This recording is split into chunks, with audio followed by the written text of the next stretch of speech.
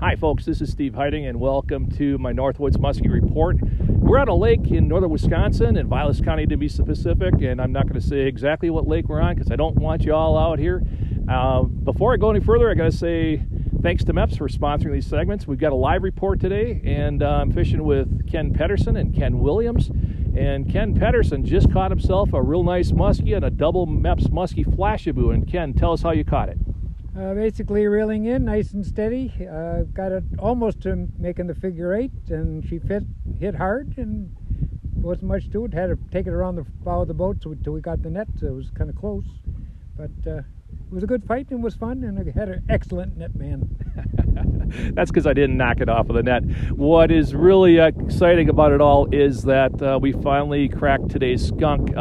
With lots of rain on Saturday. Those of you who are out fishing today on Saturday know about the rain. It was pouring all day, and finally the rain quit about 2 o'clock. And the wind switched from the southwest to the northwest, and apparently that triggered the muskie. And so we're going to sign off now and try to catch another one.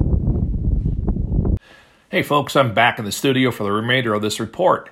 Ken's muskie was caught during the University of Esau's Summer Muskie Tactics School held at St. Germain Lodge on beautiful St. Germain Lake. In all, Jim Sarek and I hosted students from 8 states at the school, and 10 muskies were caught up to 44 inches.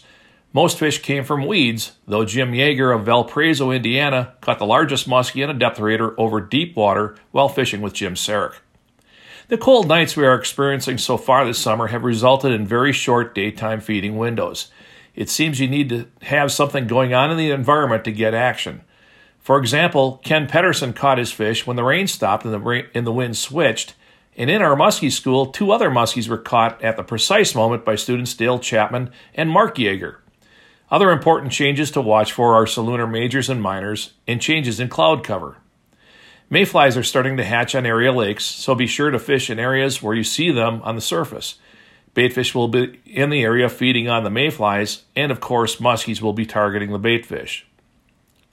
Lures that produced action in my boat this week were the MEPS double muskie flashaboo and double muskie marabou, top raiders, and suics. I'm still checking the open water bite almost daily, but the best action remains in the weeds. Also last weekend, the Headwaters chapter of Muskies Inc. held its annual Spring Classic tournament on the Eagle River chain, producing 24 muskies up to 46 inches. Speaking of short feeding windows, the only team to double in the tournament, Ben and Dan Strasser, caught their 2 fish within 20 minutes to take first place. Congrats, guys.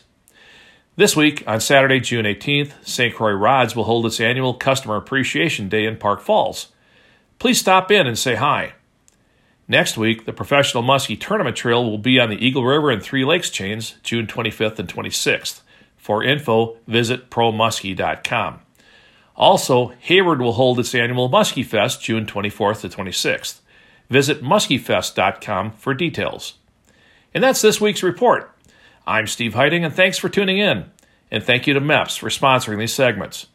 To see MEPS' lure lineup, visit meps.com. I'll be back again next week, so please tune in for my report.